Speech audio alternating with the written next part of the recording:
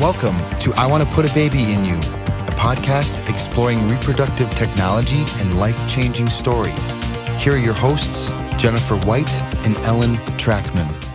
Welcome to I Want to Put a Baby in You, the podcast where we talk about all things assisted reproductive technology, except this week. Well, kind of. No, it's still in the category. It still is. So I am Jennifer White, and I'm here with my sister, Ellen Trackman. Hello. Thanks for joining us. As I alluded to, we may not be talking very specifically about our normal topic. We are a little starstruck this week. We are helping with our first, not ours, because we don't get credit for it, but we are helping with a premiere for a documentary called Ghosts of the Republic. So, Ellen, what is your favorite movie? Besides Ghosts of the Republic now? Besides Ghosts of the Republic. This is an amazing documentary, and I think everyone should watch it. It is beautifully done and really fascinating, as well as a lovely true story. Okay, but favorite movie. I have to say I do have a love of disaster movies, like Day After Tomorrow, 2012, San Andreas. I can't help it, but... That's funny. But Christmas movies, I love Elf. Holidays are coming up. How about you? Do you have a favorite movie aside from Ghosts of the Republic? Besides that, I definitely loved Shawshank Redemption is one of my old favorite movies. I like a lot of older movies, and I will say nowadays, though, if my daughter has any of the Marvel series movies on, I stop without fail. So it's like she has to turn them off, or else I will just stop and not do anything for the rest of the day, because I do actually like those now. But in a different vein, this is not a Marvel movie, but it is no less a superhero movie, right? Yes. Well, we have the honor of talking to the director of this amazing documentary, and let's hear more about it. Welcome, Jonathan Narducci, to the show. Jonathan, I think you're our very first director, so we're happy to have that first, especially for our 100th episode. So this is a huge, exciting episode for us. Jonathan, before we talk about this very exciting, specific film, can you tell us a little bit about yourself, where you are, what you do, etc.? Yeah, sure. Well, I'm Jonathan, and I am a filmmaker based in Los Angeles.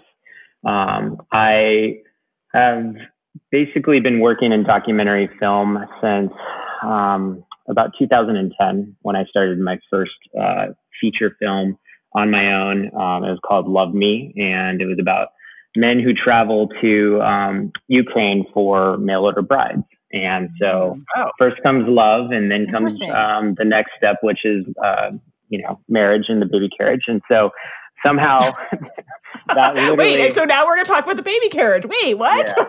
Yeah, exactly. So somehow this whole idea and topic of international surrogacy and the characters that I followed were kind of a nice follow-up to my first film. But I work in documentary in a variety of different capacities as a producer and as a director of photography as well. And that's basically what I do.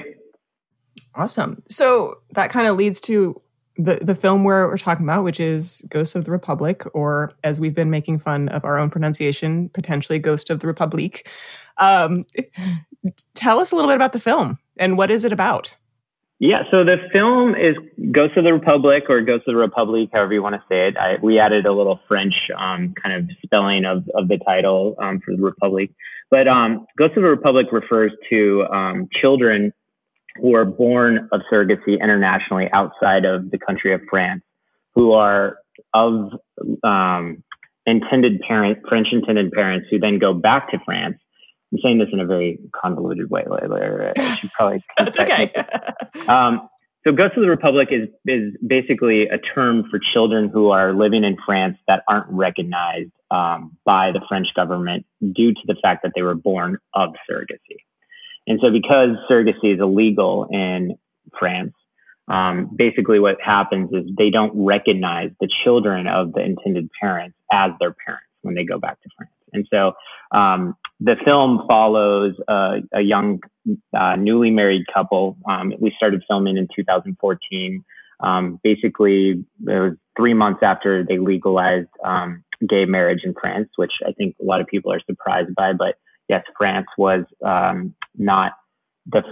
was after America to legalize gay marriage. In fact, they had other types of governmental institutions for the partnerships and stuff like that, but marriage was legalized a little bit later on. And so these guys, Nicholas and Aurelian, had been together for about 10 years, and they got married in 2014. And they basically had the desire, like a lot of, people do, to have children. And I think after exploring all their options of co-parenting with maybe lesbian or doing something else, or, they came to the conclusion to pursue surrogacy in the United States.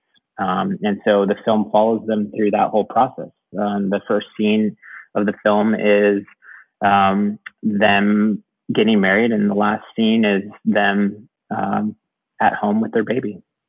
I cried both times, I will admit. So already just have to admit, and I'm not a crier at all. So, and I have to say that one of the fascinating parts is you don't just tell the story what's happening to them, but you talk about the controversy about what's happening in the country as well as the United States, and kind of compare them and kind of intermingle them to describe what's happening politically versus what's happening in their lives. Yeah, I mean, I think, putting everything into the context of like where, all of this technology exists is important. That was a real challenge. We filmed a lot more than what's in the film. We filmed totally other stories. We filmed Supreme Court cases in France.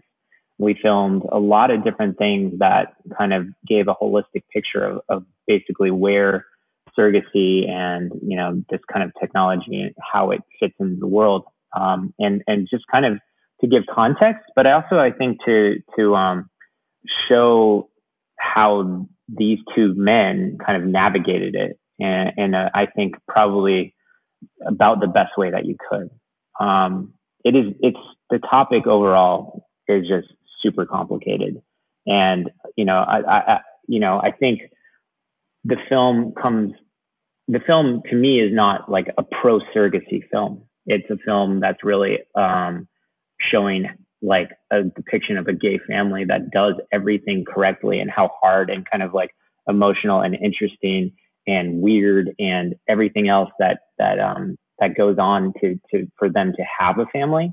And I think it's just really hard to like nail everything into one 90-minute film, and it was like, I had a full-on version of this film done in 2016, and it was a beautiful film, and it just felt like it was it didn't feel perfect to me. I felt like it didn't represent exactly how I felt of what I experienced, because, it's not only the journey of like, these two men who are like trying to build a family, but also the journey of a woman going through as a surrogate mother, an egg donor for the first time.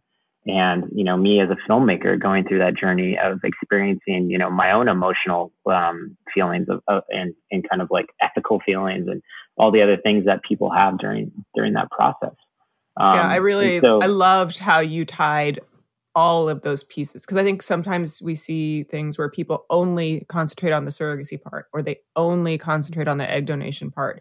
And the way you tied all of it together was absolutely gorgeous. Yeah, I mean, well, thank you very much. I appreciate that. But I think what it is that a lot of documentaries, and, the majority of documentaries have a point of view. And, my film is really a character film, and I really wasn't trying to show like how I actually, what my point of view was of everything. I tried to explain, why surrogacy is illegal. I tried to show, the complexities of it. So it's not just like a fluffy film about why surrogacy should be for everyone and all that kind of stuff. And I think it's just because I personally am naturally a skeptic. And then more importantly, I don't have any skin in the game.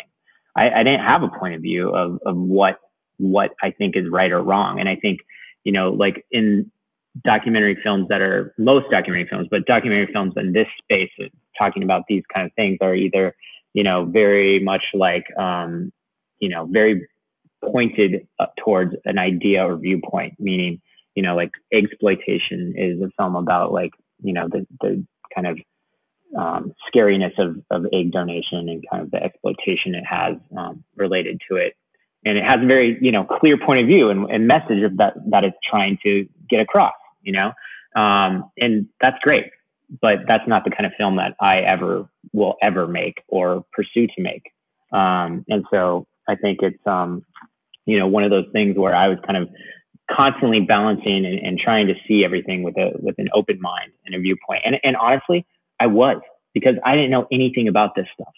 And, I'm a straight man in my early 30s when I started making this film. And, it's like, this is all foreign to me. I had no friends at the time that had gone through any kind of IVF or anything, So, it was just like a very interesting story. And the characters, I think, are all very beautiful and like very genuine with the way that they feel about what their pursuits are. And also super conscious and self-aware of what they're doing. I think there's blinders for everyone. That's just the way human nature is. But I think the way that they went about it was just very, very conscious of what they're doing and the world around them. And so I got lucky, and I'm happy that it's finally coming out. Yeah, no, it's fantastic. I'm really excited to let other people are going to get to see it. How did you find, since obviously you said this is not, kind of your area or your world? The way I met them is basically just socially. So while I was shooting my first feature in Ukraine about the mail order bride industry, I kind of would Ukraine is a lot different now than it was when I was shooting that film. And it was just a really oppressive, we were always there in the winter. And I had like one of my best friends living in Paris, and he's French. And his like flatmate and best friend was basically like Nicholas's best friend from college. And so I met Nicholas and his friend group over that time of making that film. And so I would go to Paris and just like hang out for a few days, stay with my friends, and like, go out, have fun. And I actually had never met Aurélien until much later on. And Nicholas is like probably one of the most like charismatic, energetic human beings you'll ever meet. He's just like, he's magnetic when he walks into a room. He's like, as skinny as a twig, but like as tall as like a basketball player, and just like, looks the perfect part all the time and has this like great energy. And so I think we kind of became pretty close through those process of like hanging out in Paris. And his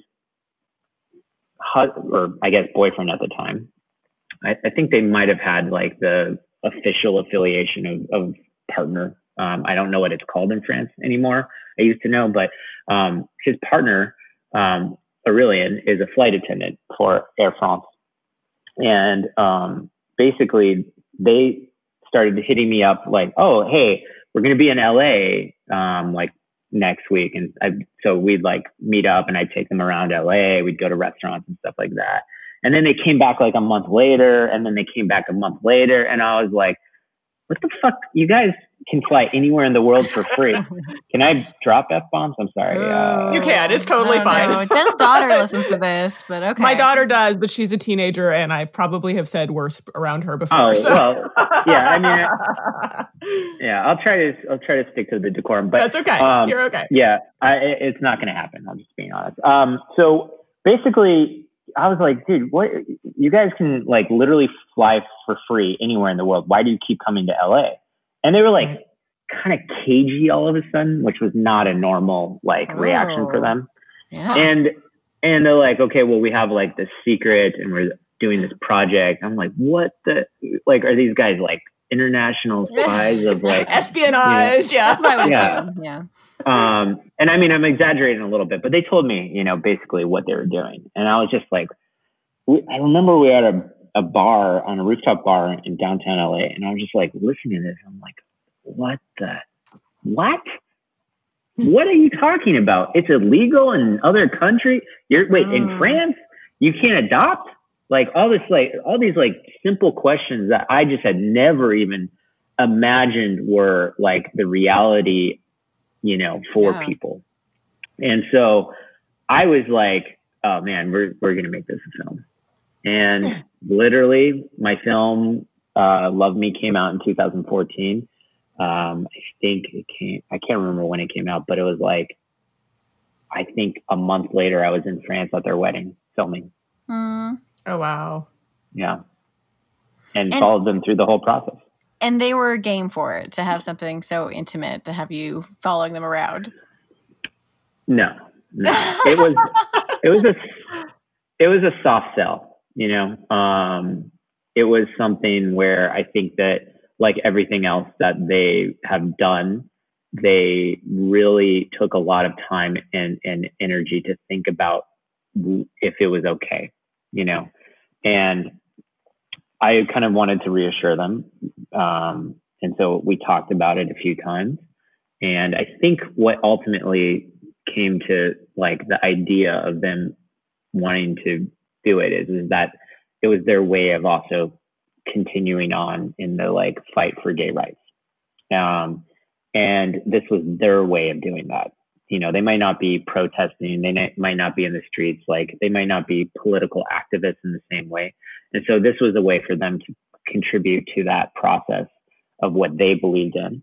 And I think, in some ways it does, I think that they did contribute to the process. There's surrogacy films out there, but they're just different. This is like you get to actually see a human side of something in a way that, other films just don't hit. And also, you don't get to see gay families represented in this way in film. And it's usually with comedy or through some kind of angst or some kind of like burden of social pressure. And while that's there, it's never a factor in the way that they make decisions. They never let it like hold them back. They pursue their goals with like full intelligence, logic, and conviction. Wow. And how lucky did you get that both the donor and the gestational carrier were willing to be involved and to show their personal side of going through this? I was going to say, that's a huge, because medical privacy in the United States is such a huge deal. I mean, that's a big balance for you. It was all very upfront. So like we were there when they met, so it was like, I think, I don't know if there was more behind the scenes that I'm not aware of, but, their surrogacy coordinator and, Olga, was in the film and she was aware of the film. And I think she made everyone aware. And I think, I guess I've never really thought about that too much. I don't think they met with people that maybe weren't interested in being filmed. There was other people that they met that aren't in the film, that they just didn't have that relationship with. And, I think also, I'd be interested to hear what they say, but I think I was also there for them, as a buffer because, I was, an American in that country, like still kind of, we were friends or we are friends, I'd say we're all close. And I think I was also there in some ways, looking out for them. I didn't like hold anything back. So, I think while it was lucky for me to be a part of it, but also I think that everyone got the best effing, service and care possible because there was a lens in front of them. And I'm pretty sure everyone felt that right away. If we can just talk for a minute about how amazing Crystal is. Yeah, with full Crystal. disclosure to listeners that Crystal has been on the podcast as well. And she is just so authentic and speaks from the heart and is like hilarious. And it was just amazing to get to see her in this film. So I think that it's just so lucky that she was part of this as well. How lucky do you feel, Jonathan? I mean, I got lucky in every aspect of the film. I think, there's a variety of reasons why women go through the process of being a surrogate. And I think they all have their own reasoning, and those are all valid. I think Crystal was looking for a relationship with somebody, ultimately, and it gave her purpose. I think it made her, have this like really, it's a strange kind of love, but what it was is like, ultimately they all loved each other, and, two gay men and a straight woman with 2 kids and a husband and a couple of dogs now, all kind of falling in love, and I think that, I hope that comes through in the film. She is obviously a generous person. And I think that also comes out a lot. And it's an interesting dynamic to see, and experience, to be honest with you. I became very close with Crystal as well because I spent so much time with her. I thought it was very important to not just show this, kind of side of the film where it's 2 men going on this journey, but also like all the other people involved. And you have to, the reason it's illegal in the rest of the world is because there's exploitation, and, it's a lot of times men, these protections for women are because men have exploited women forever. And so, it could easily happen in these contexts of a surrogacy. And so, I think this shows like how it really goes well and how it can. And like, I don't think she really did it for money, which is also kind of takes a lot of the sting out, it makes it feel a lot more genuine. Yeah. She definitely adores them. She still like talks, like, I think even today she and I were sending messages back and forth about them. So she definitely, I mean, she's such an incredible person, and she really did get that relationship part is so huge for her.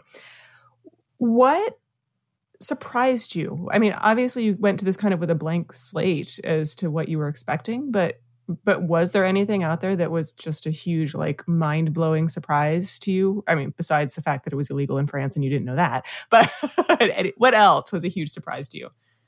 I honestly would say all of it was kind of like it was so engaging because I was learning about something that was always kind of keeping me on my feet and surprising me.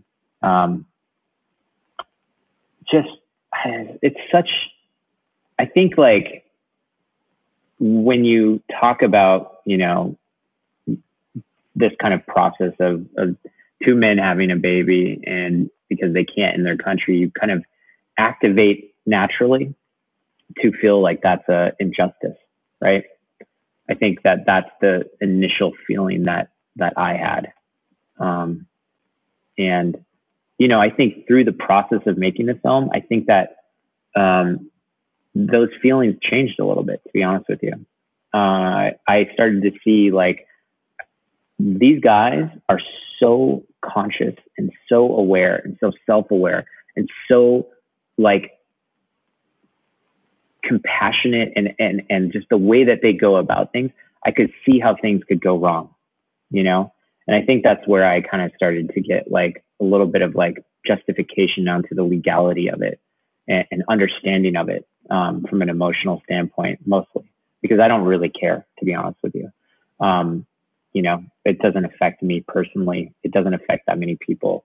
I think it's great that 2 men can have a baby, but I also can see why it's illegal, and so I think that changed from me understanding the complexities of it to really understanding that everyone that's involved really needs to be very, very aware of what they're doing and how it can go wrong pretty quickly, from an emotional level, even, you know, and that's important to me as an individual, is to like make sure that people are, you know, being careful of each other's feelings through their actions.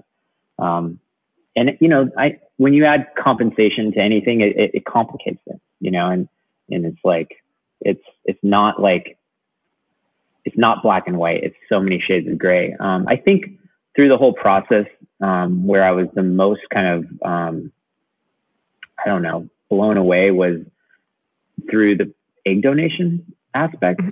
And when you just said that, there was a moment where I took in a really sharp breath, and I'm not going to spoil it for people because they should go watch it, but it was involving the donor and compensation. And I went, oh, wow. You know, so sorry to lead back to what you were saying though, the compensation and the egg donation side really can feel very different. Yeah. So the process of like, you know, experience how the industry from my perspective is that they usually have intended parents meet with surrogate mothers, which makes a lot of sense because that's the time, most of the time that they're going to be spending. I don't think that egg donors are as involved in that process. Sometimes it's done anonymously, you know, and I think for a variety of reasons, they chose to have it a non-anonymous egg donor. But it's interesting that, like, you know, the biological aspect of this whole thing comes from that woman who's also much younger, and they don't end up having the same connection, you know, even though they have this, like, they built this like wildly intense connection with a surrogate mother. And I'm not a woman, so I don't know, like, you know, how these kind of feelings come about, but, you know, it's like they have a much deeper relationship with the surrogate than the egg donor, which I thought was interesting. I also didn't realize how many eggs they can produce from a woman in one cycle. That was like really weird to me, and kind of shocking, and totally makes sense because it's like, you know, you gotta, you know, if you're going to do it once, you want to, like, you know, it's not like getting a, you know, IV and just like sucking something out. It's a little more invasive than that. So it makes sense that they go for more and stimulate more. But I thought that process of like, and then also, yeah, the compensation for an egg donor. Yeah. And it would be interesting if you went back in and did something more. I mean, obviously you've been filming over a certain amount of time, but we have seen a huge trending change in the past 5-ish years towards things being not anonymous anymore, especially with egg donors, at least known, maybe not to the extent where you've portrayed, but that where it's a possibility for people to be known later, and that there's a lot less assurance of anonymity to egg donors. So we're seeing a big change in that too. Yeah, thanks to home DNA kits. I mean, some of it is by force, but and even differences in language. So like you keep saying, and this is just you're outside of it, so you don't hear what we hear all the time, but you're talking about surrogate mother, and huge trend away from using those words because, you know, somebody in this example, like Crystal, she's not the mother to the child. So she's the gestational carrier. And well, so Crystal's not the mother at all. Like, she is the carrier of the child. And, you know, so the parents are the parents of that child. And so it's very interesting, and it would be fascinating to see an update to, like, even the language perspective on from when you filmed to how things have changed to now.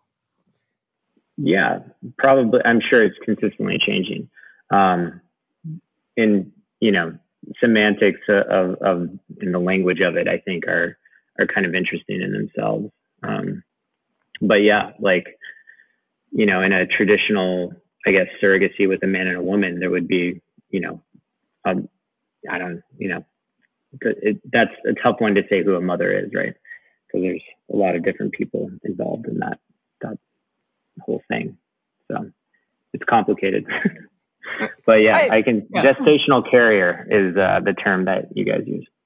Yeah. Oh yeah. Yeah. I'm sorry. I wasn't trying to like shame you into using a different word. I was just like, it was more the fascination of the difference from time, like, cause you were talking about how revolutionary was it they were that they met their donor at the time. And that's much more common even now. We've seen it over the past 2 or 3 years, really. Oh yeah. I think just in egg donation in general, like the industry has a lot of anonymous stuff. I think for international surrogacy, like intended parents, that they prefer to actually know who the mother is. So that's been my experience with the people that I met in France.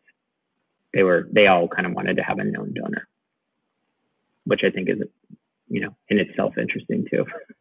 Yeah, it makes sense.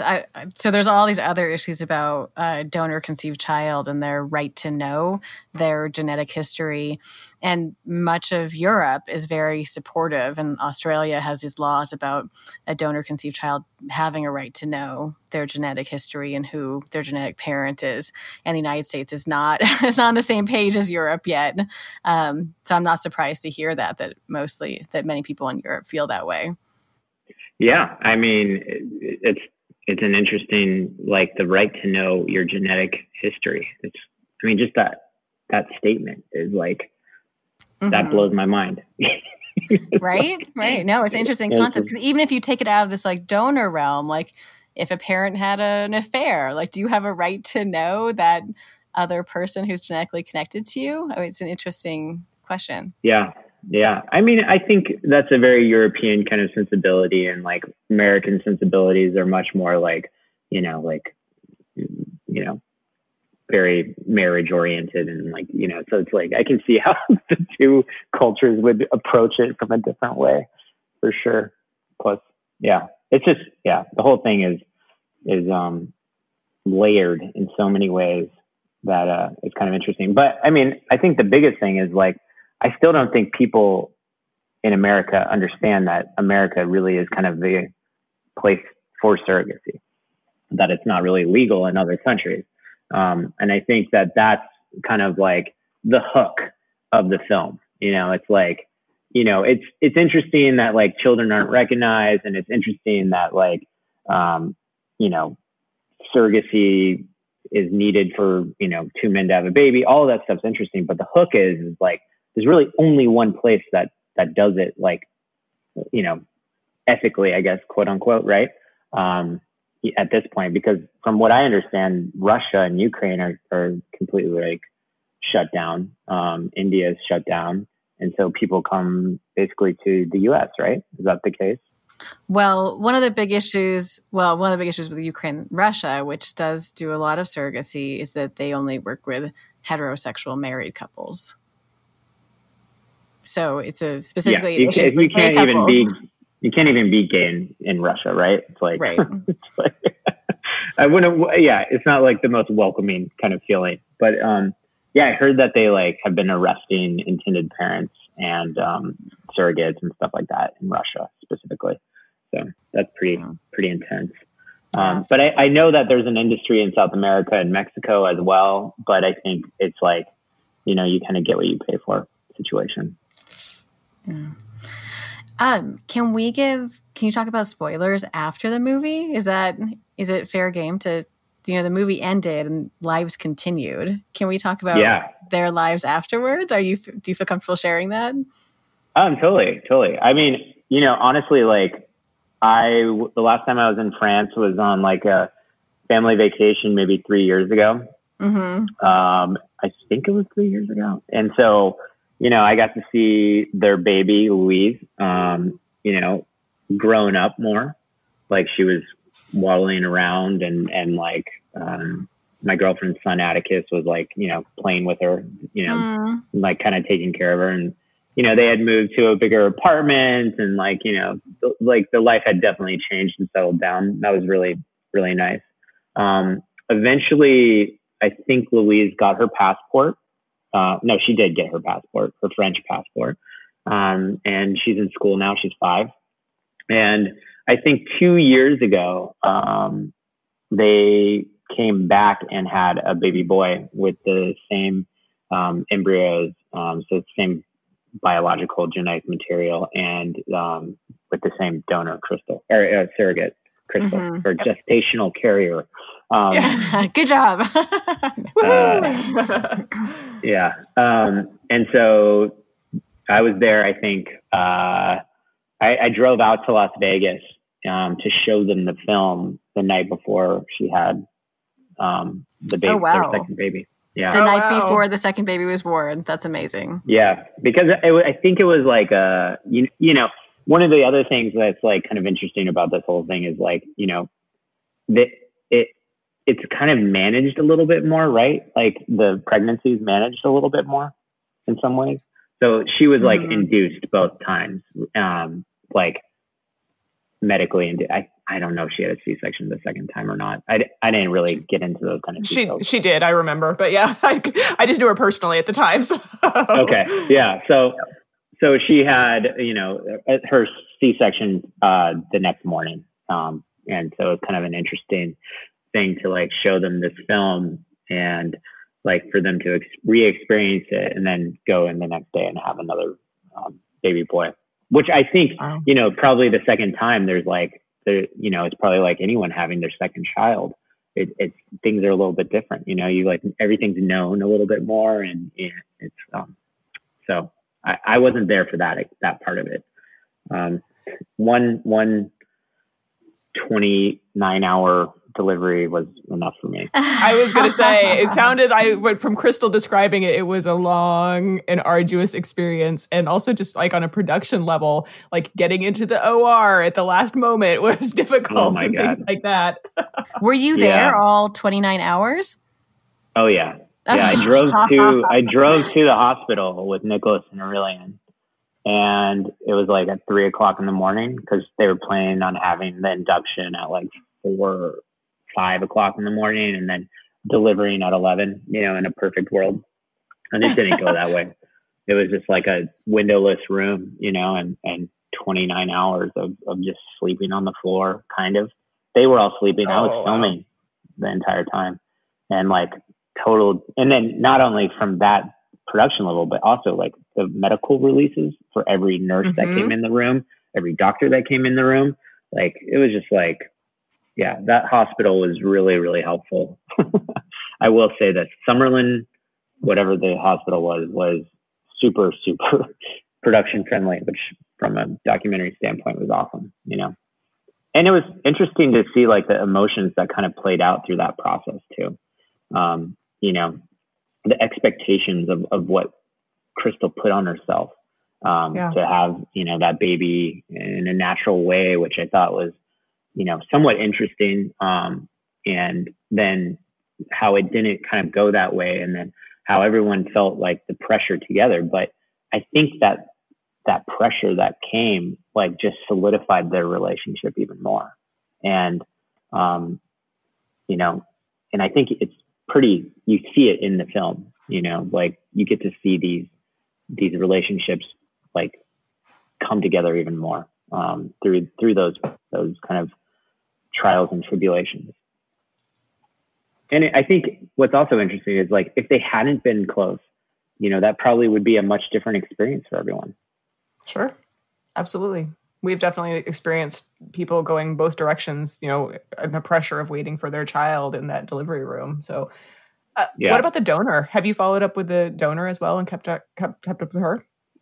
Not much. I just like give her updates on the film for the most part. I know that she had done I don't know if it's in the film, but she did a donation again, a second time. And she like had a very different experience. And I think that also kind of is an interesting aspect to look at in this whole process is that the known donation, you know, where she met the intended parents gave her a lot more like, I don't know, satisfaction, I guess, you know, that she was able to help these two men that she got to meet and then got to ultimately meet, you know, not her daughter. How do you say that? What's the term for that? Just her genetic offspring. Yeah. I mean, genetic offspring, you know, gave her like this kind of like, I think it was a very good experience for her compared to the second time she did it, where it was anonymous and she didn't meet the intended parents. And it was just like a much more kind of like clinical kind of experience. And I think, what's like kind of brings all this together is that, you know, the relationships between everyone is what I think makes it a nice and kind of like good experience for people. Yeah, her meeting the baby was probably one of my favorite points in the film, and it was incredible. It was touching that in a way I didn't expect, of how overjoyed she was for that moment too. Yeah, I mean, I think I think that you go in and you have this kind of surgery, I guess, and to see like that it creates a family is probably a really fulfilling experience. And once again, as a man, I don't know what that experience is like, but I think after her second kind of donation, or I guess it's not a donation, right? She was her second, whatever you call it, still a donation. Yeah. It is. Okay. Yeah. Her second donation, her second egg extraction was, I think she was like kind of not as into it after that because of the first one. And so she, I think she's, kind of, I don't know if she's married yet or has her own children, but I think I would know it if she did, but I haven't really followed up with her. Sorry. I should do that. Oh, that's okay. I feel like no worry, we're testing you on these now. The postscript mentions that she goes through an anonymous donation, and it mentions that she wants to have kids one day with her fiance. So I think at that point, she must have a fiance. Yeah, she had a fiance the entire time. Oh, okay. I met him, I think, a couple of times. Yeah, nice guy.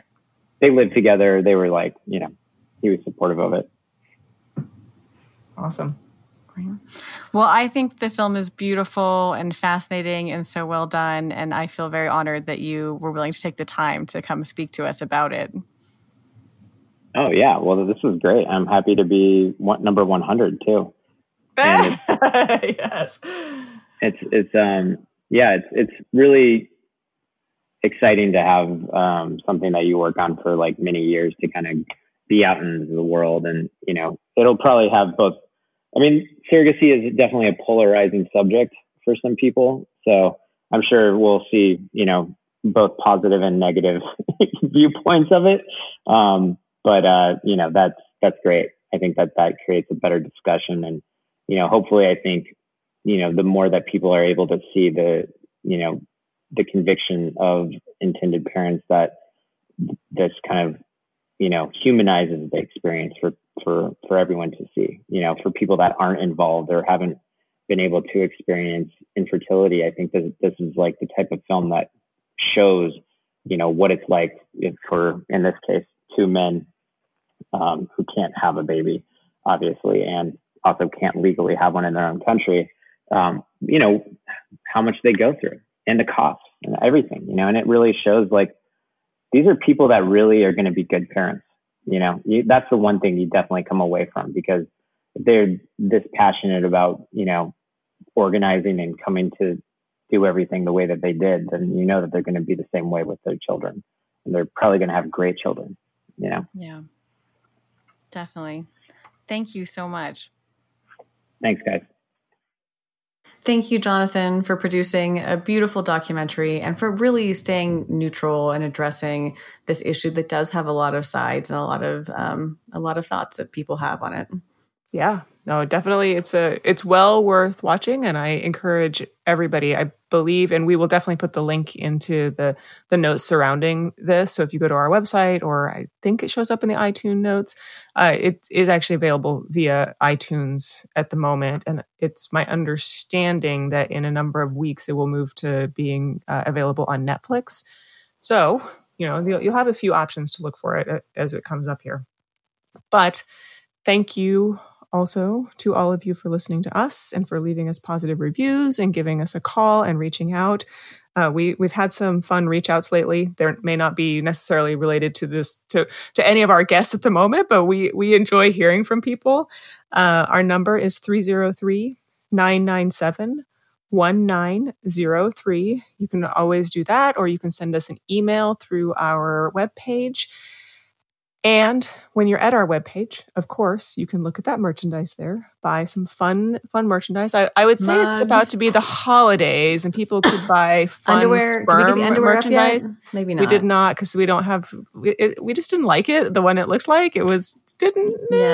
But when you're thinking, what do I get Aunt Sue for the holidays? Maybe a mug with sperm with headphones on. Maybe that's the answer. For the person who has everything, quite honestly. Right. So, because that is something that they would not have yet.